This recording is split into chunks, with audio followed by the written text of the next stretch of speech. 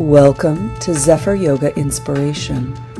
I offer these podcasts for free, and your support really does make a difference and is appreciated. To make a donation, please click the link in the episode description or visit zephyryoga.com.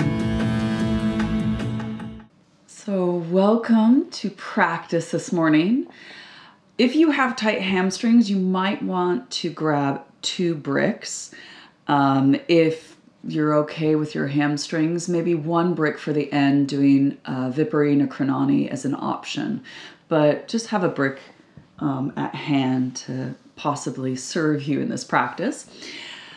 This week, we are working on the fire element. Over the past few weeks, we've worked with the earth, water. This week, we're working with the fire.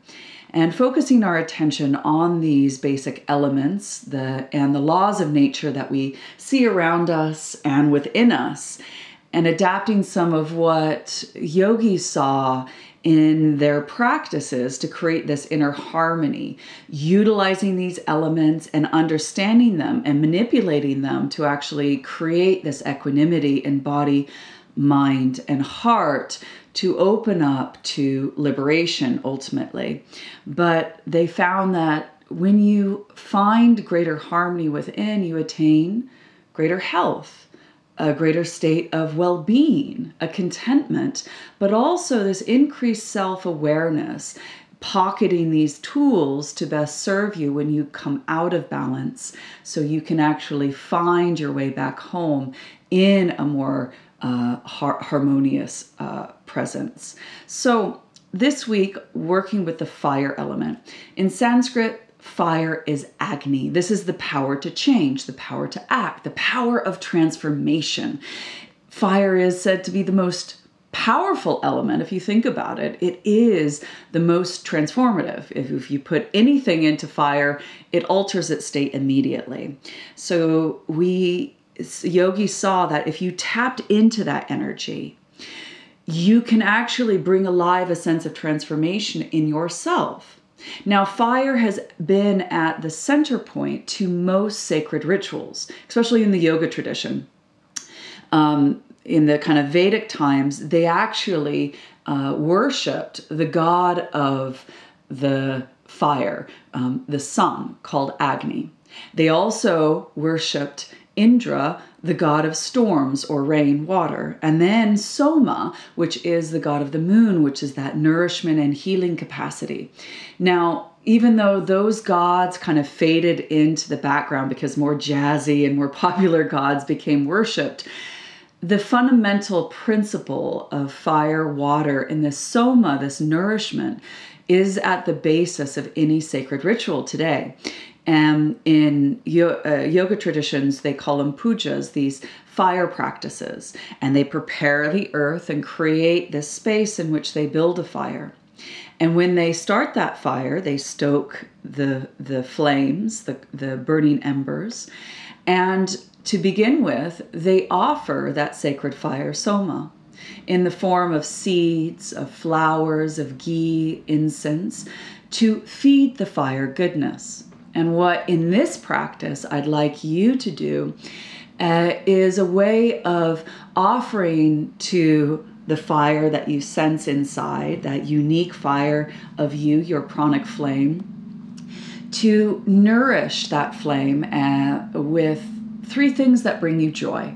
Think about even this morning, yesterday, what brought you joy, but even on the kind of grander scale of your life, what really delights you?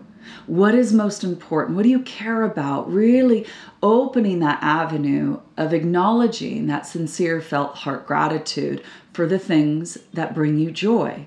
And I want you to offer them to feed this flame to begin with. And in this symbolic way, we will build this fire as we feed the flame and build this fire. We want to direct this prana, this vital energy, this life force, this heat and light that will help us transform to something in which we intend. Our heart's burning desire. Whether it's an intention that you need to set today because you acknowledge, I really need some courage, strength, and hope today. Or I really need some patience, tolerance, acceptance today. Maybe I need some creativity, some energy, some joy, maybe some tenderness or love. A space in which hold myself into this self-care. It might be something that you need from this practice today, but it can also be a long-term goal in which you see this vision of something in your future that you want to aspire to, that you vow to manifest. And it might be steeped in attaining greater health, mental health, physical health, spiritual health. It might be something which you attain greater wealth or financial stability, or the things that you need to support your life. Or it might be a sense of resolve, a deeper contentment, a serenity, a connection to something, a belonging. Maybe it's to do with just that ability to be touched by the joy of life, to be loved, to love, and to experience that tenderness. Whatever that intention is, we open it into our practice, because our practice is a ritual in itself. And as we devote our time to build this heat, build this prana, we need to actually direct that prana that we build to something that is useful and pleasing. So there is this sense that you're creating this heat for positive change, which is called tapas, which is the third niyama, which is the first step in Kriya Yoga. So as we understand ourselves, that's Svadhyaya, gaining greater self-knowledge and seeing that we have a shadow side of humanity that's dark, and it is difficult. There is a sense of dis-ease. There's a bit of, that feeling stuck or that pain and suffering. It's a part of humanity. But there's also those parts of us that is joyous, delightful, energetic, and creative. And then there's a part of us that is serene, peaceful, and content, and is indifferent to whatever's going on in our lives. So there is this sense when we practice, we create this heat for positive change. And because if you think about it, this practice is very powerful, this yoga asana. And as we practice this, we build this heat. And if you're focusing on negativity, the negative thoughts, the emotional distress, the instability in your body or in your life, you're going to feed that. And as that grows bigger, that becomes more a part of the forefront of what you are perceiving. So acknowledging your shadow side, welcoming it in, and as you welcome it in, embracing it and learning as much as you can, that Pratipaksha Bhavana, as you turn it around and go, okay, what do I need to restore me to the state of serenity, sanity, and peace? What would bring me best into balance and harmony? So Agni evolved to be associated with this action of transformation. And when our inner flames are stoked, this fire provides the energy in our body in loads of different ways. And we utilize this prana, we utilize this flame in the form of our digestive fire that helps transform our food into energy, our vital fire, that sense of helping us transform that energy to fuel our actions, to motivate us, to give us that energy to go out and be the unstoppable force and be like, yeah, I love life. But we also connect to that fire of intelligence, the power of cognition, and that mental fire to help drive ideas into action. But then making sure that we nourish that fire of compassion in that way in which we warm ourselves and others as we open our capacity to touch empathy, tenderness, kindness, love. So this law of nature of fire is heat, and you'll feel that in your body. You'll feel it as your temperature. You'll feel it as your metabolism. You will feel this as your physical, digestive, and mental power. You will also feel this as your creative energy that is expressing itself in your unique perspective, your unique gifts and skill sets, your unique sight. And so there is this sense that this fire gives you that drive and determination, that confidence to own who you are and what you are and contributing to this life, but also connect to that charisma your unique personality and shine that really inspires. And then driving that force, because you're connected to this burning soul's desire to do this life well, you feel that hunger and that courage to bravely face your life and feeling that purposeful life in kind of going, this is why I'm here.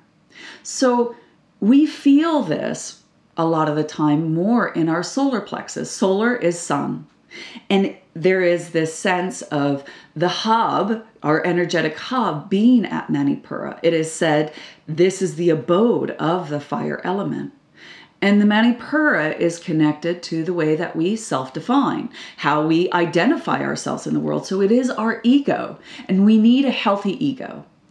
An unbalanced ego expresses itself in a kind of too much fire and too rajasic in the form of being arrogant and dominating, controlling, aggressive, reactive, being just inflamed and irritable and angry all the time. Or our ego goes into a little tiny flame, and there's that tamasic experience of just poor self-esteem, this downward spiral of shame, of there's this passivity and lack of will or drive to do your life. So we all know what it feels like when we have the right size of fire, that kind of healthy ego. We feel that sattvic effect of expressing itself as this inner strength. There is this kind of like you're tapped into this boundless resource of energy and power to kind of do your life well. And you have this ongoing energy that is fueling your actions. And you feel this discipline and determination to be able to skillfully take actions, knowing what your heart desires, knowing what your purpose is. And there is this spontaneity in your movement. There is this independence and just this motivating force because you just are excited about life. We know that sense and we want more of that sense. I know that I want more of that sense. So this practice is going to be a layered practice as normal in this very tantric way of working with these different tools and methods. So the first tool I want to work with is your hasta mudra, your hand mudra. Now, if you have issues with your fingers bending, you're going to take your thumb to the base of the ring finger, remembering ring finger is the earth element. And what you want to try to do is ground that fire. You don't want to let your fire rage like a wild forest fire or let your fire peter out and just become, nothing and burn out or dry up. So we want to ground that fire and give it the right amount of fuel. Now, if you can't bend your fingers, number 4.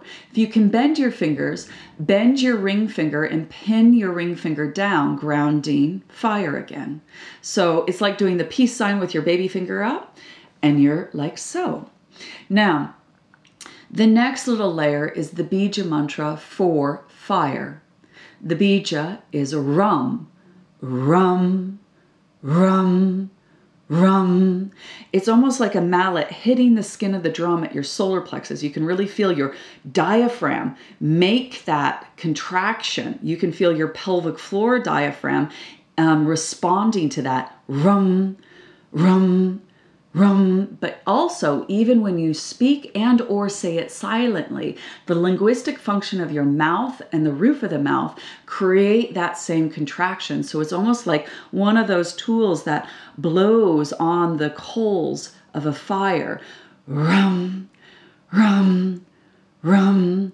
And that stoking and that vibrational residue works with that fire. The other layer that I want to offer you is the sense organ that is associated with fire is the sense of sight, your ability to see. So as you look right now, notice the outer perimeter of the eyes and the lens in which you are seeing. And sense the fire of sight, that light of awareness, wakefulness. There is this sense of energy behind you looking, that eye that is wanting to see the experience of you, the eye that wants to see the experience of you. So there is this way in which we connect to sight, the fire in the solar plexus, this sense of defining yourself, identifying that this individual me, this fire that fuels the jiva at your heart, your individual soul, the I-ness, and that you can see the sense of your eyes connected to your heart mind and being fueled by this fire, this unique energy in which you get to express it embodied as you.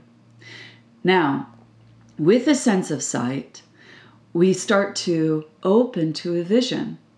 What attachments or bondages are really preventing you from manifesting what you want in your life, or connecting you to the kind of wholeness, fullness, and oneness of being. As we start to burn away those attachments or that dis-ease or the bondages to old limiting beliefs of oneself, the self-doubt and issues of self-esteem, and the ways in which we get unfortunately defined and stuck in our labels, burning those away and freeing ourselves so we can open up to new doors of possibilities and opportunities. How we're going to do this is doing Kriya practices, these practices that create heat and purify, clean out. And we'll do them a lot of the time upside down. So you know how flames always go upwards towards the heavens? So the base is at earth and it goes upwards. When we flip upside down, the fire flips. So when our head's closest to the earth, the base of the fire is here, and the tips of the fire burn through the lower 3 chakras. And this is an idea of what Yogi saw was helping energetically burn away Brahma Granthi, the physical, psycho-emotional knot at the base of the lower 3 chakras, issues around fear, guilt, and shame. Wouldn't we love to burn those? I would. Hence why I practice every day as a devotional ritual. Burn those parts of me. So in that, we honor our burning heart's desire. We honor what our soul is longing for. We honor this kind of lived experience as us. And now notice as you see, what do you see in your future? What visions of your future can you create?